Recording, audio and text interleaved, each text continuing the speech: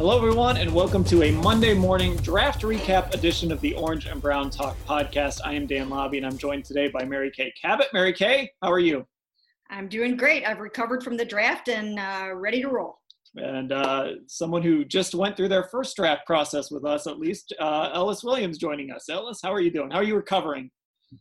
Yeah, man, it was a whirlwind, and for the whole virtual experience, like everyone else, it was quite the time. But chill Sunday, and now here we are to chat. So looking forward to it. Yeah, and we're going to talk a little bit about that virtual experience at the end because it was definitely a unique weekend for sure.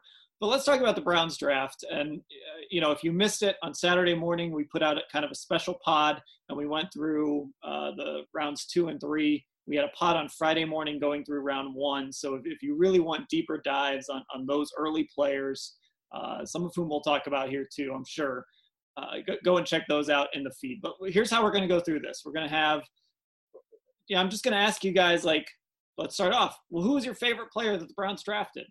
Mary Kay, when you look at this draft, who was your favorite? I'm going to go with the easy and obvious one. I'm going to talk about Jedrick Wills. They were lucky to really get the guy that they wanted. I was so surprised that 3 offensive tackles were right there for the taking when their number came up at number 10. And they got the one that they really wanted. And I know we've talked about this, and it would be easy to say, oh, well, everybody says that. But I really, truly 100% believe that that is the guy they wanted.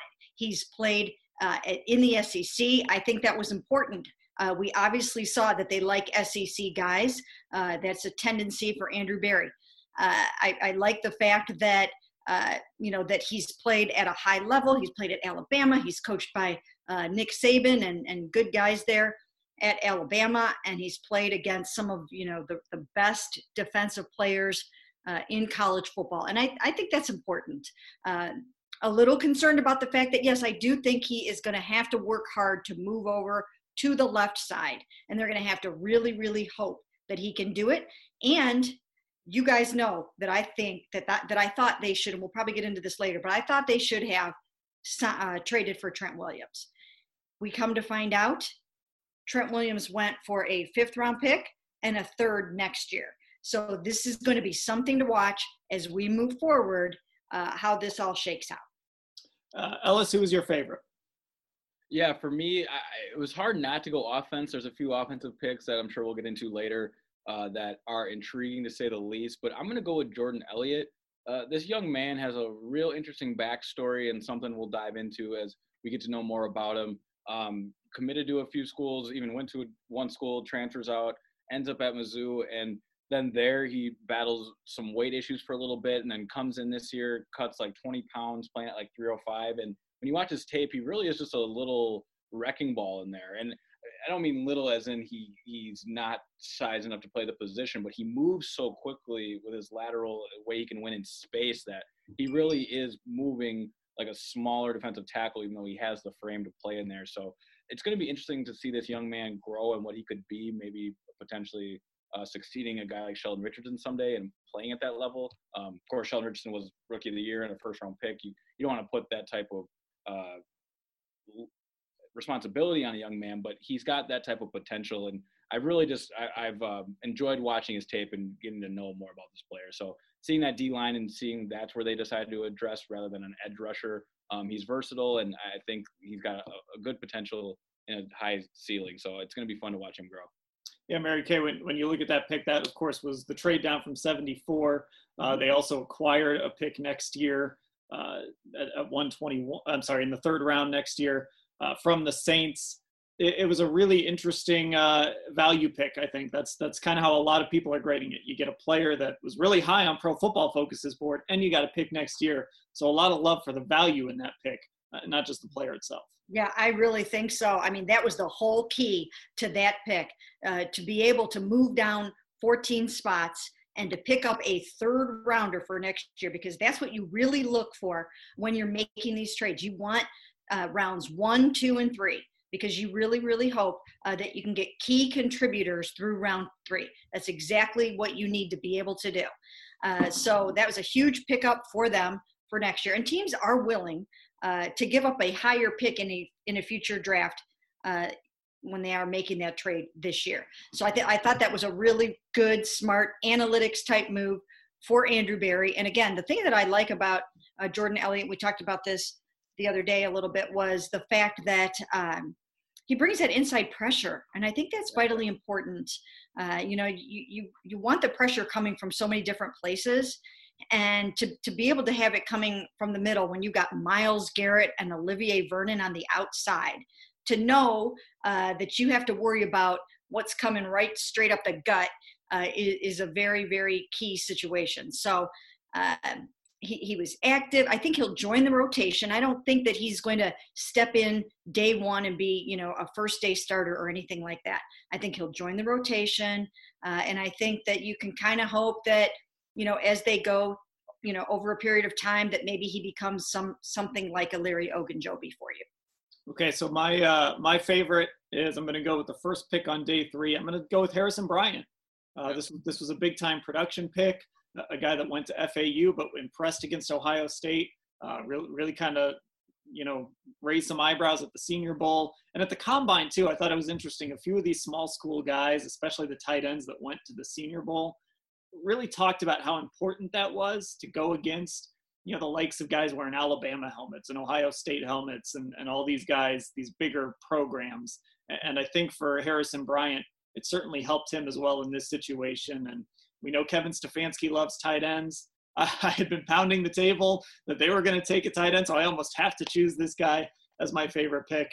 So I'm going to go with Harrison Bryant. I think he's, again, good value where they got him, and I think he fills a need as well. Yeah, Dan, I want to piggyback off that. A few things, I completely agree with that. It's going to be fun to watch how Stefanski finds a way to get this young man on the field. The tight end class this year, as you wrote about, was one that was tough to peg where they were going to go. We saw the Packers potentially reach on a guy. The Cincinnati tight end, his name's slipping on me, but he went before Harrison Bryant. And then, like you said, at the Combine, he doesn't perform the best, but that's not what he's going to be coming and asked to do. He's going to be the type of player who's going to get schemed up and he's going to get open. And like you said, high production. That Ohio State tape is fun to watch, and there's a lot of growth there. So you were pounding the table for the tight end, and once the name came up, I was like, all right, Dan's going to like that one. And it just makes a lot of sense with Kevin Stefanski's system, of course. Yeah, you know what? I really get the sense that they loved this guy. Yeah. I get the sense that they felt that he was one of the top tight ends in this entire draft, and I'm not sure where he went. Maybe, Dan, you figured that out, which tight end he was off the board. Do you know? I can. You go ahead and keep going, and I'll figure it out. So I just think that they felt they got really good value with this pick, that they looked up and they saw that one of the best, if not what they felt was the best tight end left on the board when they were picking at number 115 it was. And yep. And I think they're really excited about that. And I don't think that they are worried in the slightest bit about trying to find a way to get these tight ends on the field. We know he uses two tight ends a lot. We know he uses 3 tight ends on occasion, Kevin Stefanski. So I think they will use these guys. The important thing to note here is that this is not an indictment against David Njoku. Everybody thinks it is, and everybody wants it to be that. But it's really not that. And I firmly believe that this crew, and remember, Andrew Berry was around for the drafting of David Njoku. I think that these guys really believe that there is something to David Njoku and that he can go out there and be a productive tight end for them, and that last year was an aberration. He got in Freddie Kitchens. Well, he had the broken forearm, but then he got in Freddie Kitchens' doghouse, and he was never coming out. So I think that they really mean it when they say that he is still an important player on this football team. Yeah, Mary Kay, 3-4 tight ends can work on this team. Kevin Stefanski wants 2 on the field. He's not afraid to play with 3 tight ends. It's a position kind of like D-line. You can roll that 2 and 3 tight end. And furthermore, last year with the Vikings, I believe it was Irv Smith Jr., Alabama rookie tight end last year. Yeah. He didn't play a whole lot early in the year, and then he was scoring some touchdowns, some big 3rd down conversions later in the year for Minnesota. So watch Kevin Stefanski take a similar approach with they did with Irv Smith, with Harrison Bryant now, getting him involved in the offense later and just seeing how he can grow. It's something he's already did last year in Minnesota, and now I think he'll do the same in Cleveland this year. Yep. Tight end off the board, Harrison Bryant. Which one, Dan? sixth tight end. Number six. So for them, I think that they probably were over the moon. Yeah. When he was still there, because I think that they had him rated very highly amongst their tight ends. Yeah, and I think it says a lot about the tight end class this year. I think it was tough for anyone to really come to consensus, kind of like the offensive tackles at the top. You weren't going to draft a tight end in the first round this year, but when it came to finding consensus order, it really probably depended who you ask. So sort of like safety too, and that's probably something we'll get into, but the Browns feel like their guy fell to them, even though they weren't the first of that position off the board. Mm-hmm. And here's the reality with David Njoku. I mean, start catching the ball and start making plays, you're going to get on the field.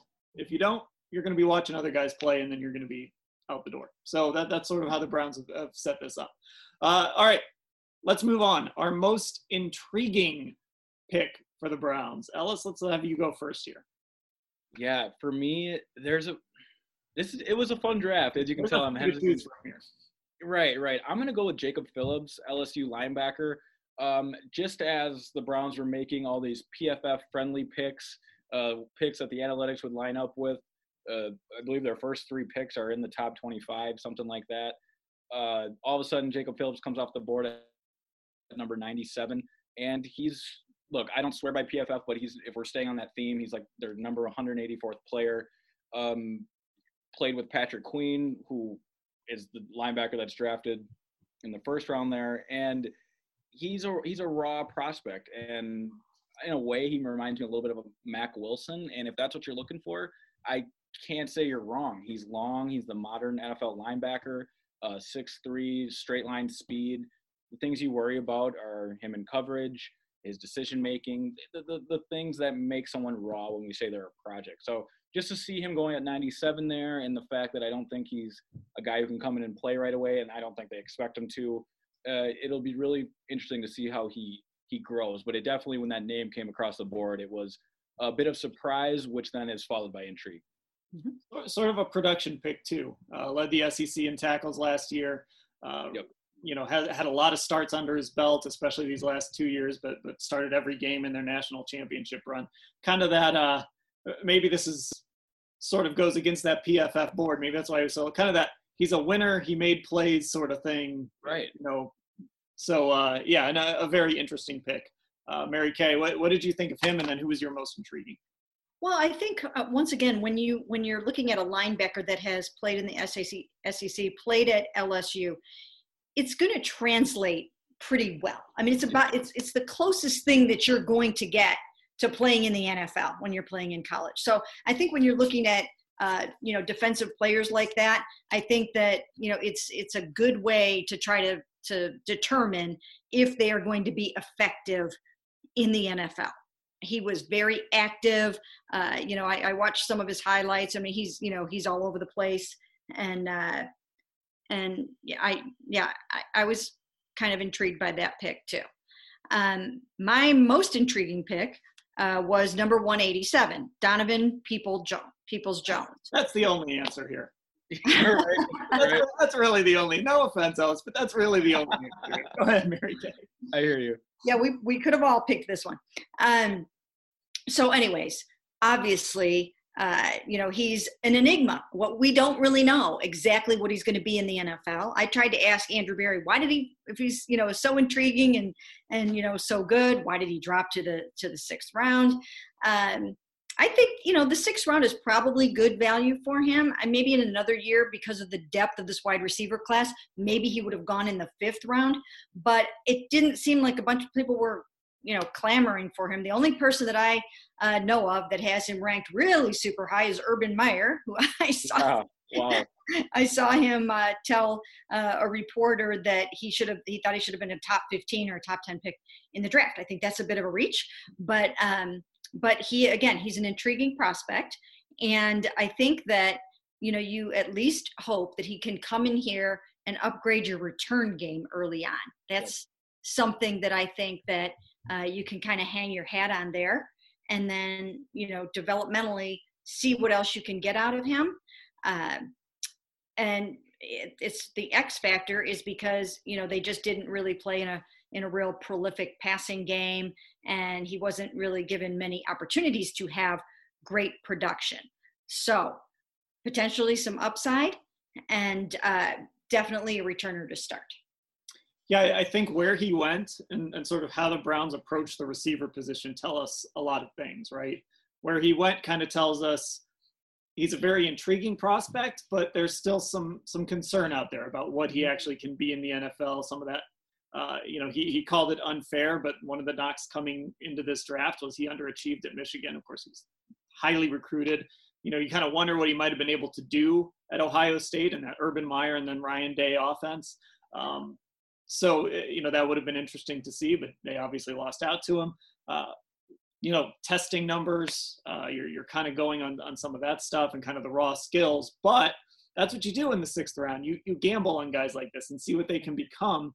And then for the Browns, we talked about Harrison Bryant earlier. I think the way this team is built is really interesting. You're kind of built around, 2 big-time running backs. You paid big money for a tight end. You drafted a tight end. Then you have the 2 receivers on the outside, but they haven't really aggressively invested a lot to supplement those receivers. And they waited till the 6th round to go after Peoples-Jones. So I think he's really intriguing. This is the kind of guy that you'd love to just sort of see out there, hopefully during training camp and then in the preseason, and see what he can do as the season goes along. That was my most intriguing as well. Mm-hmm. Yeah, and I could see him making a name for himself on special teams, not just as a returner, but this is a young man who's going to get an opportunity most likely on those kickoff teams, the punt teams, things like that. Mike Prefer, special teams coordinator, is going to get his hands on this young man. And someone who is a 5-star recruit, goes to a school like Michigan, stays home, and things don't work out despite the hype. I mean, it's not like Michigan's offense is something that people didn't expect to be well. They just didn't reach their expectation. So he came in thinking he'd have these big years. So year after year of disappointment, and then to be humbly drafted in the 6th round, this young man, I'm sure, is going to be ready to make a name for himself in any way he possibly can. And running down there, making that big tackle on kickoff or pinning someone on punt team, that's the quickest way to do it. And he'll get that opportunity. He has that type of athleticism and drive, it seems like, to succeed in that role. And, I would have been, I don't want to say disappointed, because I'm not, I'm a dog in this race, but I was hoping that they would draft a wide receiver. This is a very rich and deep class. And I just felt like, this is a chance to come away with a receiver that can help you down the road, and you could get them later, that you should be able to get good value for one of them. I actually thought that they would do it a little bit sooner than they did. I was thinking maybe 4th or 5th round, because there's where you can still get a really good quality starter. But at least they ended up with one, and we'll see where it goes. Okay, I'm going to skip here to our next topic. I'm going to call an audible here because we went a little long on those first 2. How did Andrew Berry do? This was his first draft in charge. This was the first time he ran the draft room and had final call on these picks. So this is our first chance to kind of really judge how he did. Mary Kay, how did he do this weekend?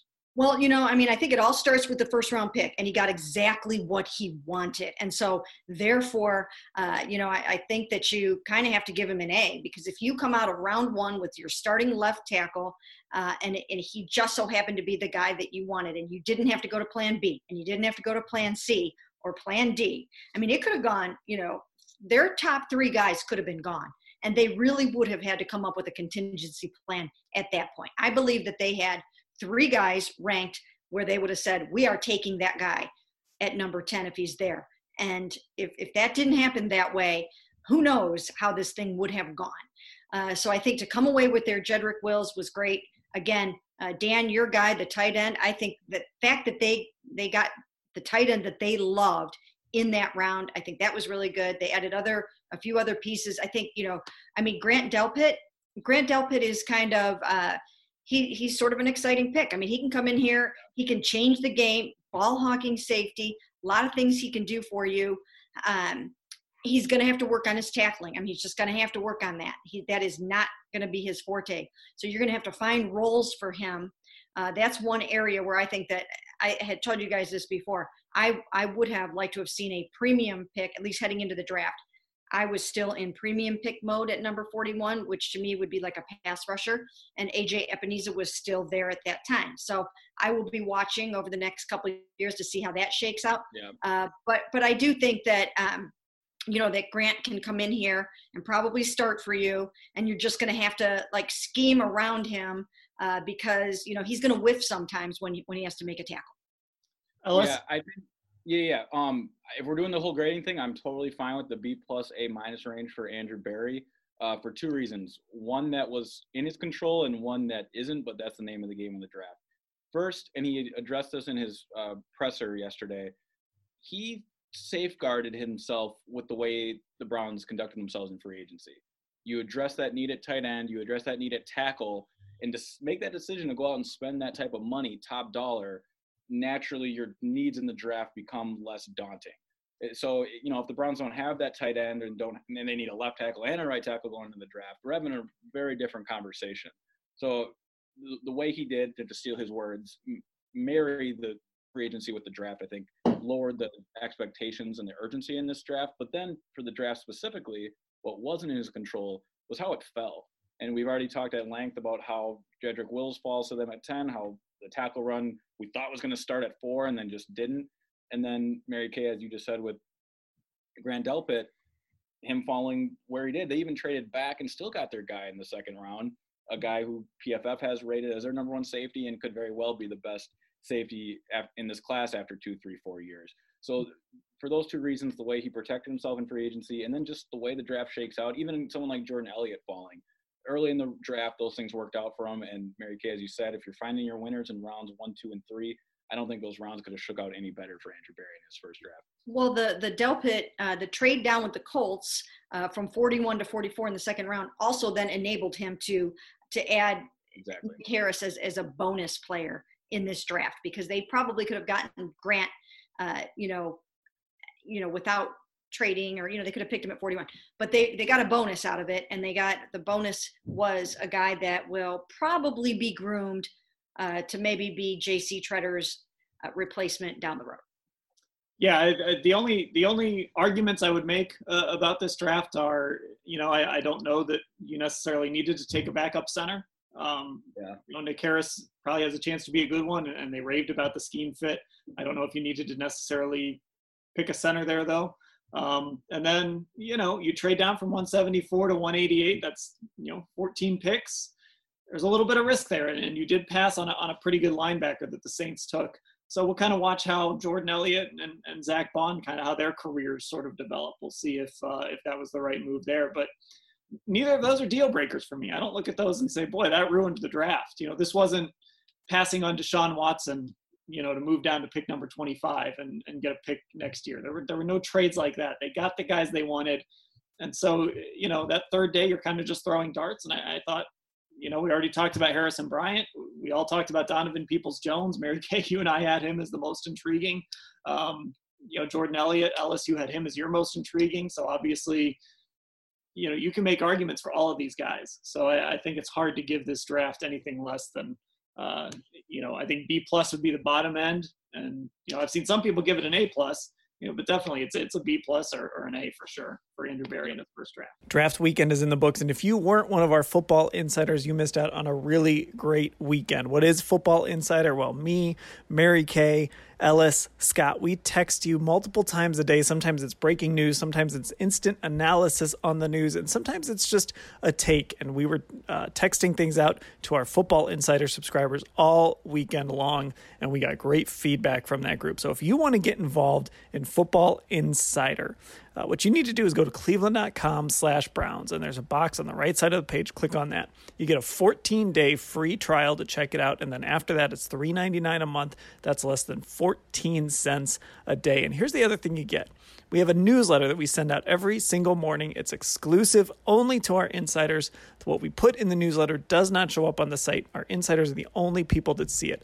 On top of that, you get a chance to interact with us. So we text you, you text us. We respond directly to you. It's not on Twitter. It's not on Instagram. It's no place else.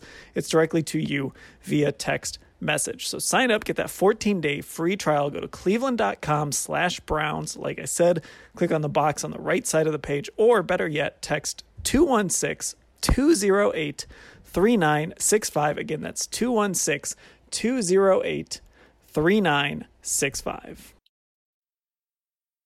Okay, before we wrap it up here on the Orange and Brown Talk podcast, let's talk about this first ever, maybe last ever, who knows, but this first ever digital draft.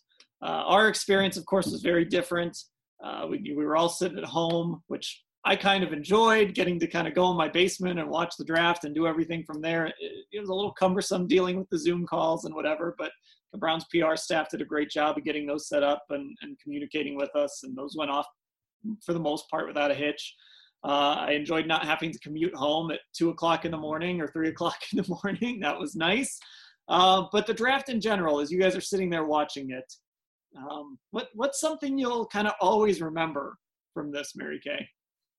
Well, one of the funniest things that I enjoyed out of the whole like digital thing was the Mike Vrabel, the teens, everybody thinking that one of the kids was, sitting on the toilet. I mean, that's just, digital gold right there, right? I mean, that was just so funny. And there were a lot of scenes and a lot of sights that were funny and enjoyable. But that was the one, and it's just so Mike Vrabel, right? I mean, we've kind of gotten to know him a little over the years, and that just is so him, and I thought it was hilarious. Yeah, everybody was talking about Cliff Kingsbury's house. I wanted to hang out at Vrabel's house. That's what I wanted to. Right. I would have wanted to spend the draft. It looked like that was the place to be. I mean, what are you going to remember from this? You haven't gotten to experience a draft in the Browns media room necessarily, but I mean, just when somebody asks you in 20 years, what was that digital draft like? What are you going to remember? Yeah, two things. As a young man, at first I learned people spend their money how they like, and you brought up Cliff Kingsbury, who is really the talk of the draft, maybe day one, and you see his estate, and then you look at Bill Belichick, who has a dog drafting for him. It was funny how he planned that one up. But it's not like Bill Belichick's money is any smaller, and quite frankly, it's probably much larger than what Cliff Kingsbury's been working with. But you see where they decide to spend their time. So just as a young man trying to find his way, it's interesting. Like, okay, you could have this life, you could have this life. It's things we figure out as we go. Secondly, I thought, and this isn't my original thought, you find this on Twitter somewhere, but someone made a great point with Roger Goodell all buttoned up and looking great on day one of the draft, having to give those formal types of speech and bring everyone in together and rally up, the draft is hopeful and all these things. And then by day 2.5, 3, he's slouched in the couch, just kind of reading the picks off his note card. That it felt like a real representation of what we're all going through. And for me, that's what I'll remember most is this draft will always be tied to the experience we're going through as a nation and how everyone can relate. People didn't just tune in because to see who their favorite player, where their favorite player was going to go or what their favorite team was going to draft. They tuned in because this was a nation event, and we can all relate to having to work in your basement and have to conduct a draft in everyone's basements. So for me, that's what I'll remember, just how this relates to our nation as a whole, and I found that pretty exciting. Yeah, the Belichick thing was cool because it's sort of, sometimes we get these safe team-produced moments where we get to see these senses of humor. I remember the John Dorsey, Chris Ballard thing, and, teams put these things out. But, Belichick kind of shows a sense of humor there, right? I'm not going to get caught on camera. I'm going to walk away. Every time that camera comes, I'm not going to be there. My dog's going to be sitting in the chair. Moments like that. And then today, speaking of team-produced, but the Ravens, I don't know if you guys saw this, they tweeted out, I guess John Harbaugh and Eric DeCosta live next to each other, which relatively speaking, it's not like, how I live next to my neighbors. Eric DeCosta had to hike like a mile to get to John Harbaugh's house, but he walked out of his back door. Of course, there was a lacrosse net being in Maryland. Walked out the back door and over to the fence where John Harbaugh was meeting him, and they stood apart from each other, and John Harbaugh tossed him a Gatorade, and they talked about the draft. And it was just sort of a really, one of those moments you don't get that. You don't always get to see that stuff, and it was great for the Ravens to kind of capture that. However, they did that on video and tweet that out. Check out that Ravens Twitter account for that. And those are two of my favorite people anyway in the NFL. I love Harbaugh's conference calls with us when the Browns play the Ravens, and DeCosta's always must listen at the combine. So that was kind of a cool, even though it wasn't part of the broadcast, it was the day after. That was kind of a cool moment to see. Yeah, I wanted to mention that I